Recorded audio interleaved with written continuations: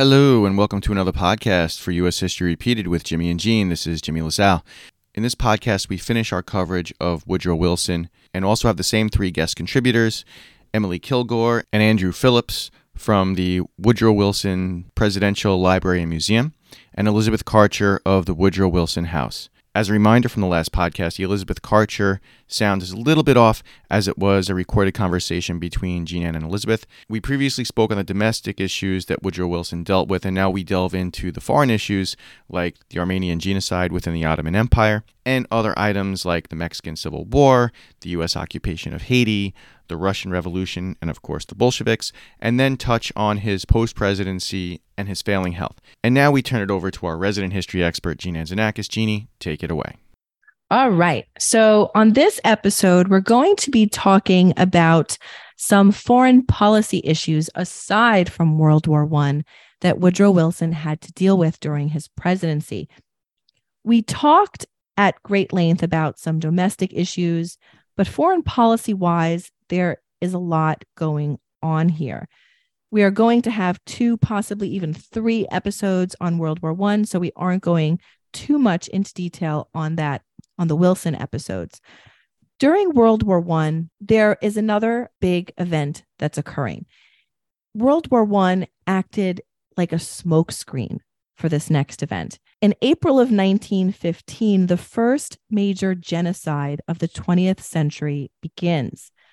Within the Ottoman Empire, which is mostly Muslim, you have a minority group of Armenian Christians.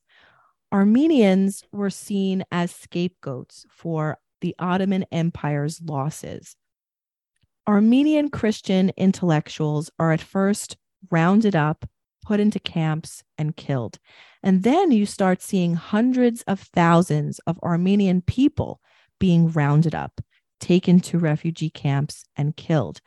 The thought process was that these Christian groups would be more likely to support the Russians, who were also Christian. Along with Armenians, there are also Assyrians and Greeks that are being killed.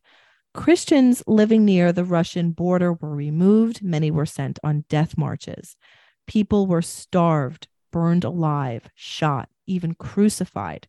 During the Armenian genocide that began in 1915, it is believed that anywhere from 500,000 to 1.5 million Armenians and other Christian groups within the Ottoman Empire were murdered by the Turkish government.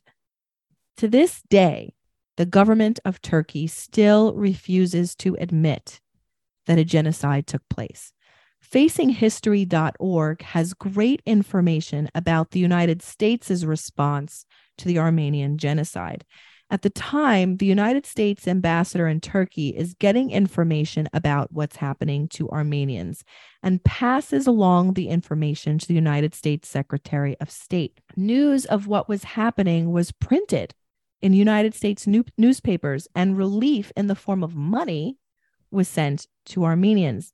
No political or military intervention by the United States government was sent to help Armenians. It never happened. In 1915, the United States is still neutral. We are not yet involved in World War I, and the genocide in the former Ottoman Empire, today known as Turkey, continued until the early 1920s.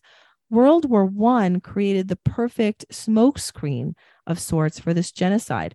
And World War I, of course, occurs from 1914 to 1918, wherein the armistice takes place, and then the treaty, of course, is signed in 1919. Now, there are other areas in the world that we should talk about in regards to Wilson's foreign policy. Countries like Mexico, Latin America, Haiti, and of course, Russia, who has its revolution in 1917. Let's start with Mexico. With the outbreak of civil war in Mexico, there is pressure for the United States government to intervene, to protect U.S. citizens living in Mexico and to protect American businesses that had interests in the region. So all of this is beginning to get more and more of a desire to do, right? We want to protect U.S. citizens. We want to protect American businesses. Quickly after coming into office, an arms embargo begins. Wilson wanted to limit the weapons going into Mexico, and he wanted our allies to withdraw recognition of Huerta's government. American warships are then sent to the coast to protect U.S. oil interests in the region. Tensions rose after 9 American sailors were detained by the Mexican military after picking up fuel. The sailors had entered an area that was considered off limits. While the sailors were released, U.S. military officials wanted an apology and a 21-gun salute. Imagine being a foreign citizen, going into a country that's off limits. They release you and you say, I want an apology. And on top of that, I'd also like a 21-gun salute while you're at it. Now, the United States military, they got the apology, but they would not get the 21-gun salute. When word reached Washington that a shipment of weapons had entered the port, Wilson gave the order for the United States military to take the port. This event would become known as the Tampico Affair, and it would lead to a 7-month U.S. occupation of Veracruz. As civil war raged on in Mexico and fighting got closer to the United States border, Woodrow Wilson sent the National Guard to protect the United States border. After a raid at a town in New Mexico led by General Francisco Pancho Villa, you may know him in history as being more commonly referred to as Pancho Villa, 18 U.S. soldiers were kidnapped and murdered. Villa hoped to incite a war between the United States and Mexico and bring down the Mexican government. That, of course, wouldn't happen. One of the issues that brings the United States into war is the Zimmerman Note or the Zimmerman Telegram. And now that you have this backstory of the relationship between the United States and Mexico, kind of makes that telegram make a bit more sense and why it made the United States so angry and why Mexico very quickly divulged this information to the United States. Now on to Haiti. On July 28th, 1915, over 300 U.S. Marines were sent to Port-au-Prince, Haiti, after a coup that began after the lynching of President Jean Vilbrun Guillaume Sam. Now, this was the start of a 19-year-long occupation of Haiti. In an NAACP report by James Wilson Johnson in 1920, which was titled The Truth About Haiti, an NAACP investigation, his investigation and articles that followed within The Nation, which was the paper run by the NAACP, described the corruption, the forced labor, press censorship, racial segregation, and the violence that was prevalent in Haiti. The Constitution for Haiti was drafted by Assistant Secretary of the Navy, a man by the name of Franklin Delano Roosevelt. You may have heard of him. And while it was a fairly liberal document, it did allow for foreign land ownership, something that had been made illegal by the first leader of Haiti following the revolution, a man by the name of Jean-Jacques Dessalines. The Senate Committee of Foreign Relations was created in order to investigate the occupation of the island of Hispaniola. In 1929, a commission found that many of the previous claims of corruption to be true, and U.S. Marines withdrew from Haiti in 1934 under President Franklin Roosevelt. Now, lastly, I do want to talk about the Russian Revolution. Tsar Nicholas II is the ruler of Russia and another grandson of Queen Victoria of Great Britain. An earlier revolution in Russia in 1905 that took place after the Russo-Japanese War sets the stage for the revolution of 1917. Russia was ill-equipped to fight war during World War I. Soldiers didn't have adequate supplies, and we're talking essential supplies, things like boots and bullets, just to give you two examples. The Tsar insisted on leading the military, which didn't help matters either. Protests against the war and the lack of food began. Tsar Nicholas does not have the support of the military either. He leaves the war front to return home, but it is too late. Tsar Nicholas abdicates the throne, but it is not enough to save his life. He attempts to leave Russia and looks to his European relatives to give him asylum in their countries, but without public support, it couldn't be done. After all, they want to keep the crowns that they have on their heads. The family is imprisoned and eventually executed. You can't talk about the Russian Revolution without talking about the Bolsheviks, even as quickly as I have glazed over this. The Bolsheviks are led by men like V.I. Lenin and Leon Trotsky, and their ideas of peace, land, and bread caught on, especially with the peasants or the lower class. The Bolsheviks overthrew the provisional government. Individuals who supported democracy in Russia were either imprisoned or killed. So civil war breaks out, and it paves the way for a communist government in Russia to be established. The goal was to spread communism. Now, this is not only a threat to the crowned heads of Europe, but it is also a threat to the democracy of the United States. While the United States supported the provisional government that was set up after the abdication of the Tsar, they would not recognize the communist government of Russia until 1933. During the Russian Civil War, there are two sides. The Bolsheviks, otherwise known as the Red Army, our government was not about to support them. And then you have the White Army. The White Army was not as united in spirit and in goal as the Bolsheviks or the Red Army was.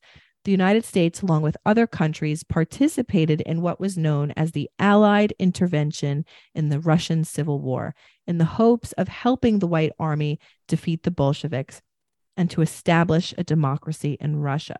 This was not to be. On the home front, fear of Bolshevism spreading within the United States, especially amongst the working class and within labor unions, grew. Various strikes throughout the country fueled those fears and emboldened government officials to stamp out communist leaders before they could do any damage. The Department of Justice, led by Attorney General A. Mitchell Palmer, led a series of raids to arrest known or suspected anarchists and socialists. There were over 3,000 arrests made, and hundreds of immigrants were deported.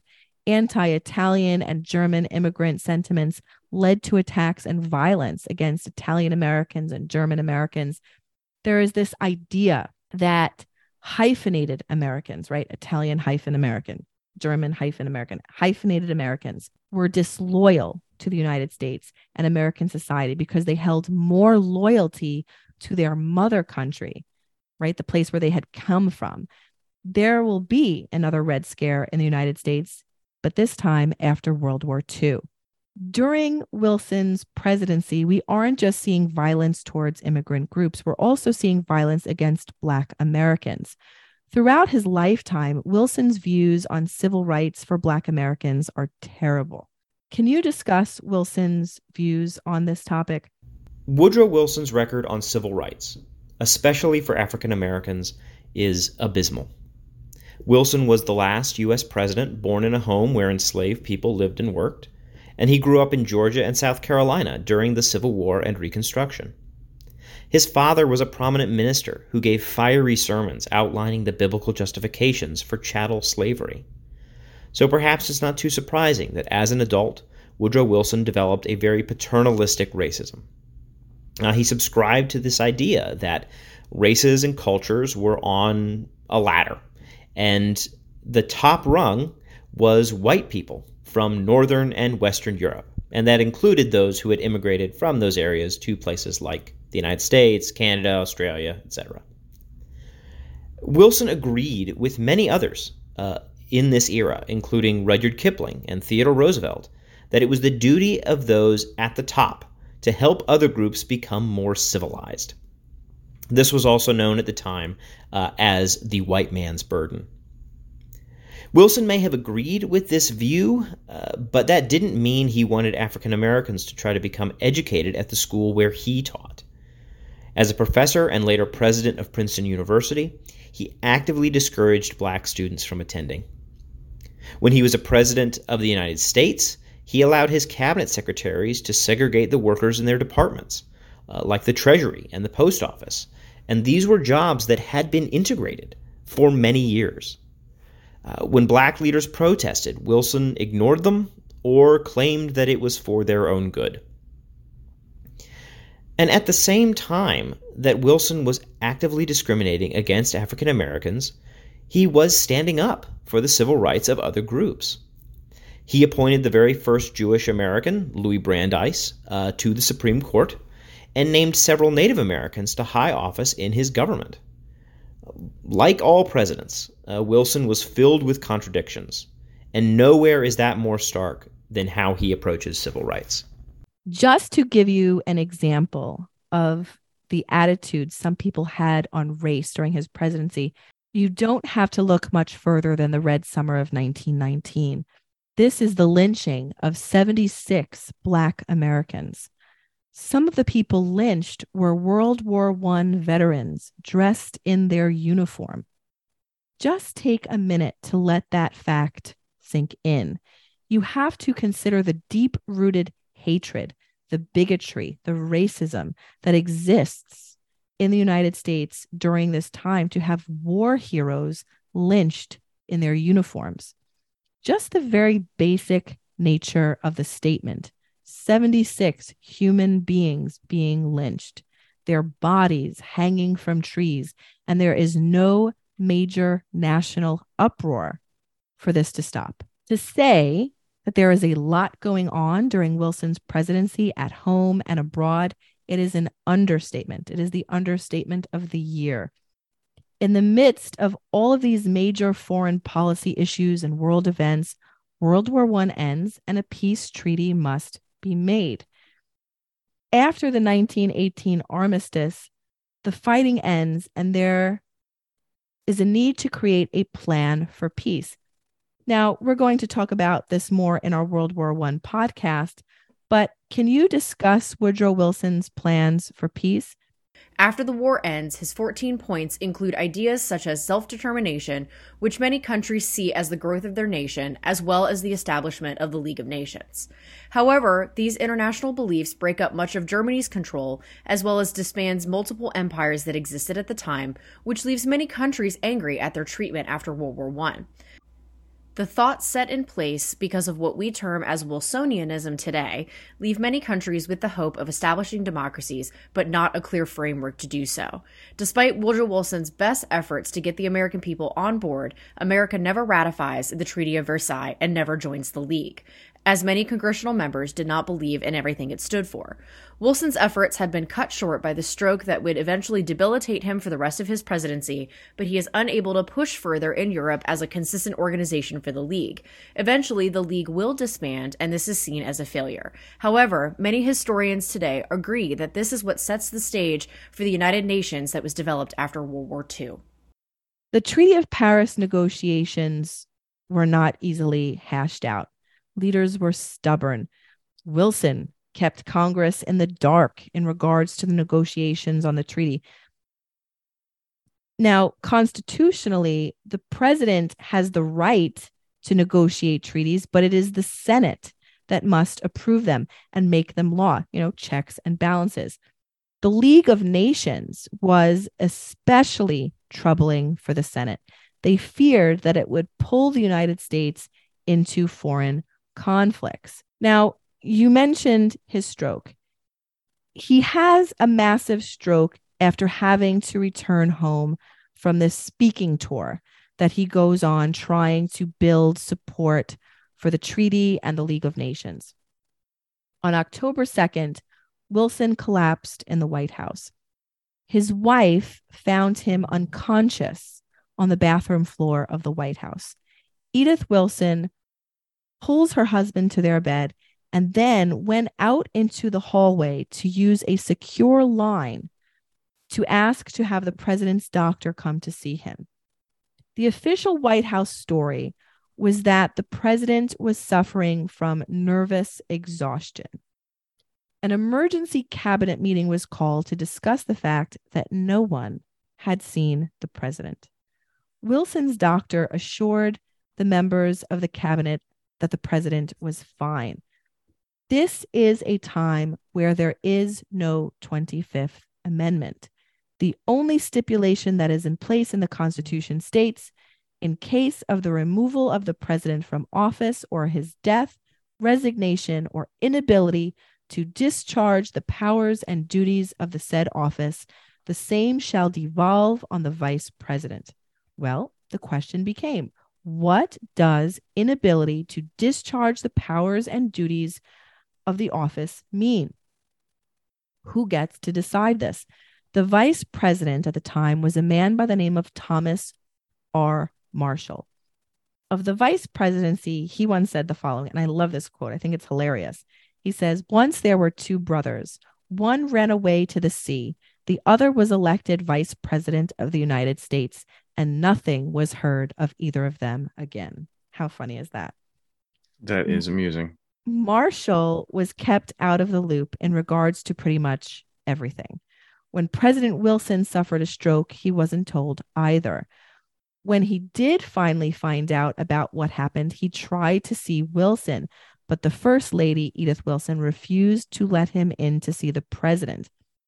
I don't know if you remember the calls by some for Vice President Pence to invoke the 25th Amendment in the remaining days of Trump's presidency. Yes.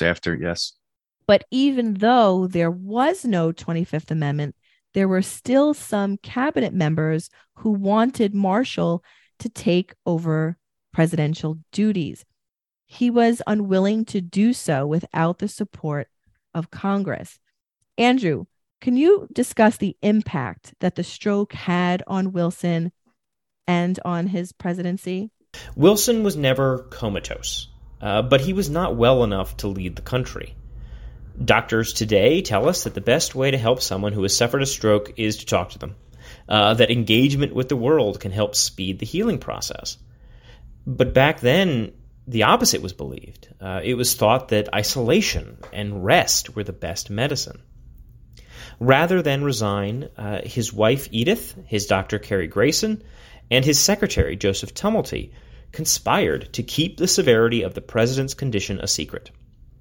And this was not just from the public or from the press, but this was from members of Wilson's own cabinet as well. Edith Wilson acted as gatekeeper. She decided what issues to take to her husband and tried to maintain the illusion that though Wilson wasn't meeting people in person, he was still in control. Some have referred to Edith as the first female president, but it might be more accurate to call her the first female chief of staff. In her memoir, written decades later, she played down her role, claiming she was more of a messenger than anything. But even if she had not been trying to secretly control the government, her role in the 6 months or so immediately following that stroke are unprecedented in U.S. history. Wilson would slowly recover, was even able to walk and hold meetings again, but he would be very frail for the rest of his life. The dynamic speaker who had shepherded major legislation through Congress, who had led his nation into World War I, who had gone toe-to-toe with kings and prime ministers, was gone. Wilson's post-presidency was short, and it was marked with severe illness. Wilson did not leave his home. He wrote a few essays. He attempted to start a law practice, but he was unable to work. He was partially paralyzed from his stroke, and his eyesight had worsened considerably. Our guest, Elizabeth Karcher, is from Woodrow Wilson House in Washington, D.C. Can you talk a little bit about the home and the last years of Woodrow Wilson's life? The house is historic for a number of reasons. It is the house that President Woodrow Wilson and his wife Edith retired to when they left the White House on Inauguration Day in 1921.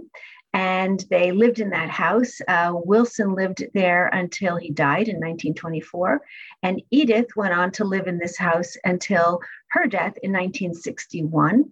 She happened to have died on Woodrow Wilson's birthday, which is December 28th. And she bequeathed the house to the National Trust for Historic Preservation. And it has been in the trust ever since.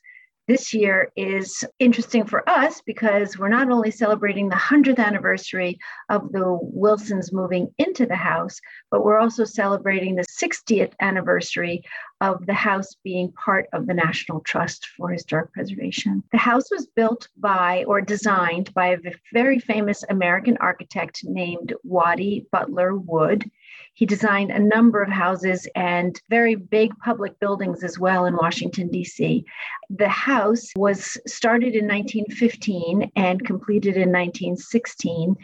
And it is one of the few houses in Washington that's designed to be a private residence that is actually open to the public for people to see. So the only other way that you would see a private residence of a Waddy Butler Wood design is if the house goes on the market for sale and you see that it's on the market and you go to look at it. Otherwise, you won't have the opportunity to see a private residence that's designed by Waddy Butler Wood. He also designed other buildings like the Masonic Temple, which is the Museum of Women in the Arts, and the Department of the Interior, which is a really big building. It's a really gorgeous design.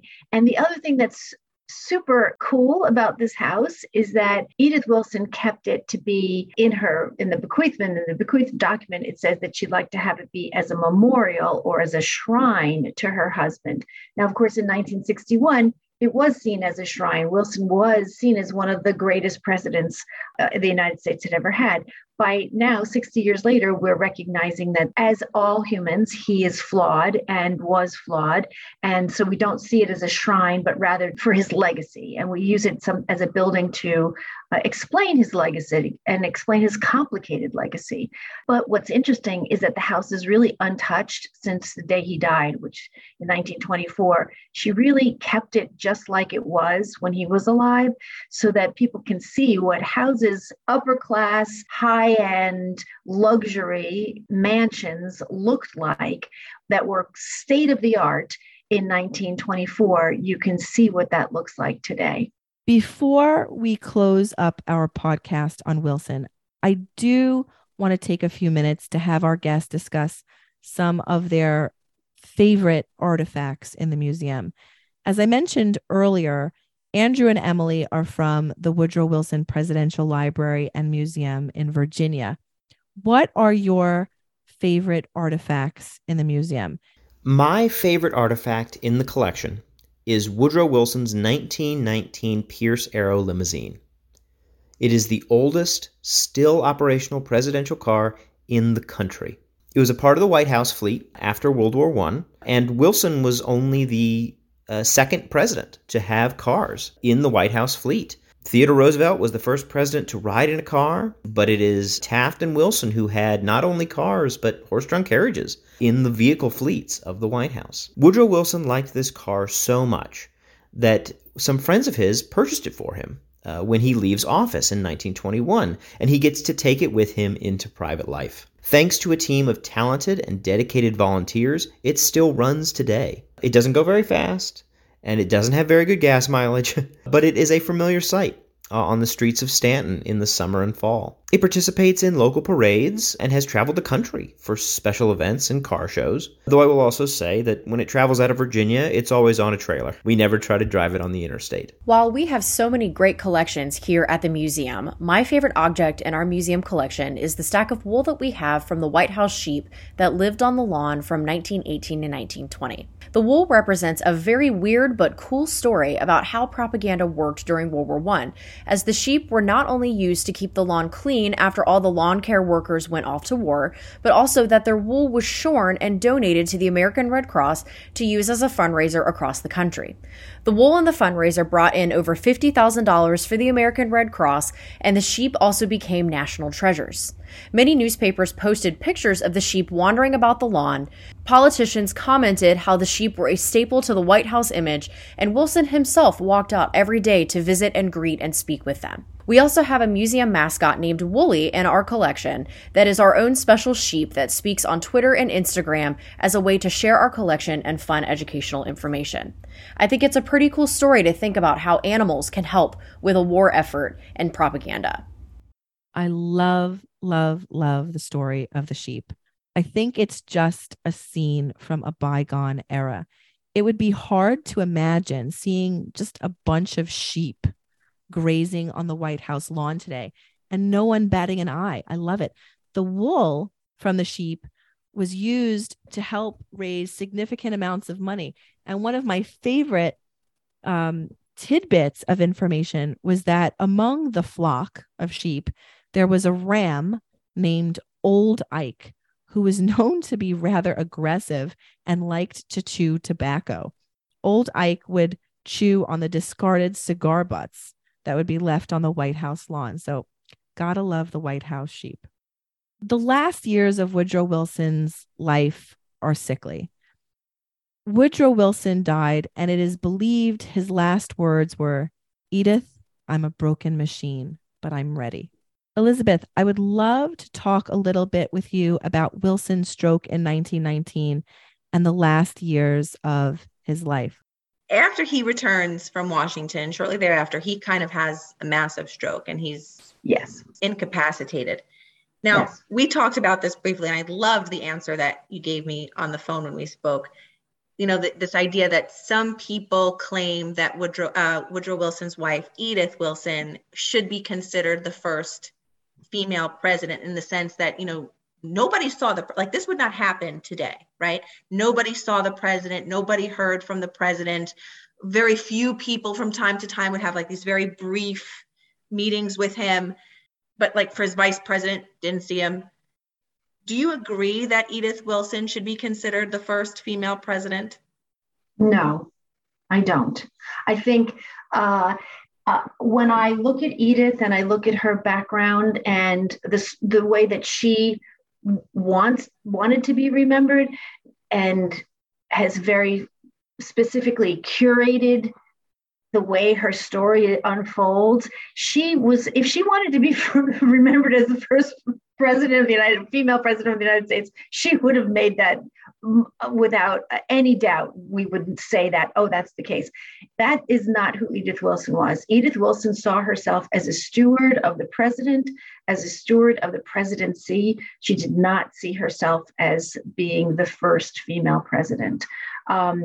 And she makes no bones about that. She's very, very clear that is what her role was. People who know Ronald Reagan and Nancy Reagan, I say that she was the Nancy Reagan of her time. She looked adoringly at this man that she was caring for. In fact, one of the reasons that she was not in favor of the suffrage movement, she thought that the women who were protesting outside the White House were just a bother, a burden, one more burden to her husband, one more thing that he had to deal with. So her view of her husband and how she should take care of him was really, as I said, a caretaker. She did not want to layer on anything more that was absolutely necessary. And so I don't think that she would see herself as empowered to become, the first female president. And as I said, if she wanted that, when you see the other things that she reached for, if she wanted to do that, she probably would have succeeded. Yeah, she probably would not have made any bones about it. Exactly. Another thing I found interesting is his burial place. The Wilsons spend their final years in the home in Washington, D.C. And in my research for this podcast, one of the things I was reading about different obituaries in various newspapers throughout the United States. And one of the obituaries that I was reading happened to be in the New York Daily News, and it talked about how there was this kind of rumbling that maybe Wilson would be buried in Arlington next to the tomb of the unknown soldier, but he is not. He's buried in the National Cathedral in Washington, D.C., one of only 3 presidents to be buried in a church, and he's buried in an Episcopal church. He was raised Presbyterian. Why that particular location? Do you have any insight on that? Well, I know that he felt that he was not a soldier. And even though as commander-in-chief, he didn't feel he had the right to be buried along with soldiers, having seen what soldiers go through and the men and women who were buried in Arlington. And he chose very specifically not to be buried and not have that honor. Why the National Cathedral? I don't know exactly why. It was actually a very new cathedral at the time. It was not a big historic site. It was still, in some ways, the crypts were still under construction. When Edith died, she was also buried in National Cathedral alongside him. And I don't know the answer. I don't know why they chose that particular cathedral or cemetery. I will tell you things I do know about his funeral, because we are coming up to the centennial in 2024. It'll be the centennial of his death. And I was told by one of the historians, that's John Milton Cooper Jr., who's really the Woodrow Wilson scholar in terms of his history, and not just about World War I, but about Woodrow Wilson. And he said that the cortege for his funeral had over 200,000 people that lined the streets to mourn and to follow the parade of his casket going. He was laid out at the house in 2340 S Street, the Woodrow Wilson House. He was laid out there and then taken to the National Cathedral. Woodrow Wilson's legacy today is an interesting one for sure. He is a man who did a number of great things. His ideals helped shape foreign policy for years to come. You hear that phrase being used, Wilsonian democracy. Wilson is also a man whose attitudes towards race set civil rights back in this country. He supported the segregation of federal agencies. How does the Woodrow Wilson Presidential Museum and Library handle such a complex character like Wilson? We don't talk about him as a good or bad president, but as a consequential one, a person whose decisions and actions continue to influence our nation and the world today. There are lots of good reasons to both admire and condemn Wilson. And so the WWPL doesn't attempt to influence people's opinions one way or the other. We try to present Wilson warts and all, and let our visitors, those who participate in our programs, make up their minds for themselves. You know, I think that that's important. That is something that we certainly strive to do every podcast that we put out. We don't want to dictate your opinions about an event or a person. We want to present you with the facts and have you make your own mind up about things. In terms of Wilson's legacy, he's viewed and discussed differently today than he was when his presidency first ended, or even in the years following his death. In June of 2020, Princeton University, the school he once taught at and was president of, issued a lengthy statement. And this is the first paragraph of that statement. The Princeton University Board of Trustees voted today to remove Woodrow Wilson's name from the university's School of Public and International Affairs, which will now be known as the Princeton School of Public and International Affairs. We have taken this extraordinary step because we believe that Wilson's racist thinking and policies make him an inappropriate namesake for a school whose scholars, students, and alumni must be firmly committed to combating the scourge of racism in all of its form. And if you want to read the full statement, it's located on princeton.edu. Wilson's name and impact is still very much present at Princeton. During his time on the faculty and as president, he transformed Princeton into one of the greatest educational institutions in the country. Some would argue more than any other individual. The university's highest honor is still known as the Woodrow Wilson Award. I think that the best way to close out this podcast on Wilson is with this quote: "Everything is arguable about Wilson, starting with the date of his birth." Oh, wow. Thank you, Jeannie, and also to our guest contributors. Next up on U.S. History Repeated, we will begin our coverage of World War I. Thanks for listening to U.S. History Repeated. Follow us on Facebook, Twitter, Instagram, Parler. Visit our website at ushistoryrepeated.com and subscribe to our podcast. There's always more to learn. Talk to you soon.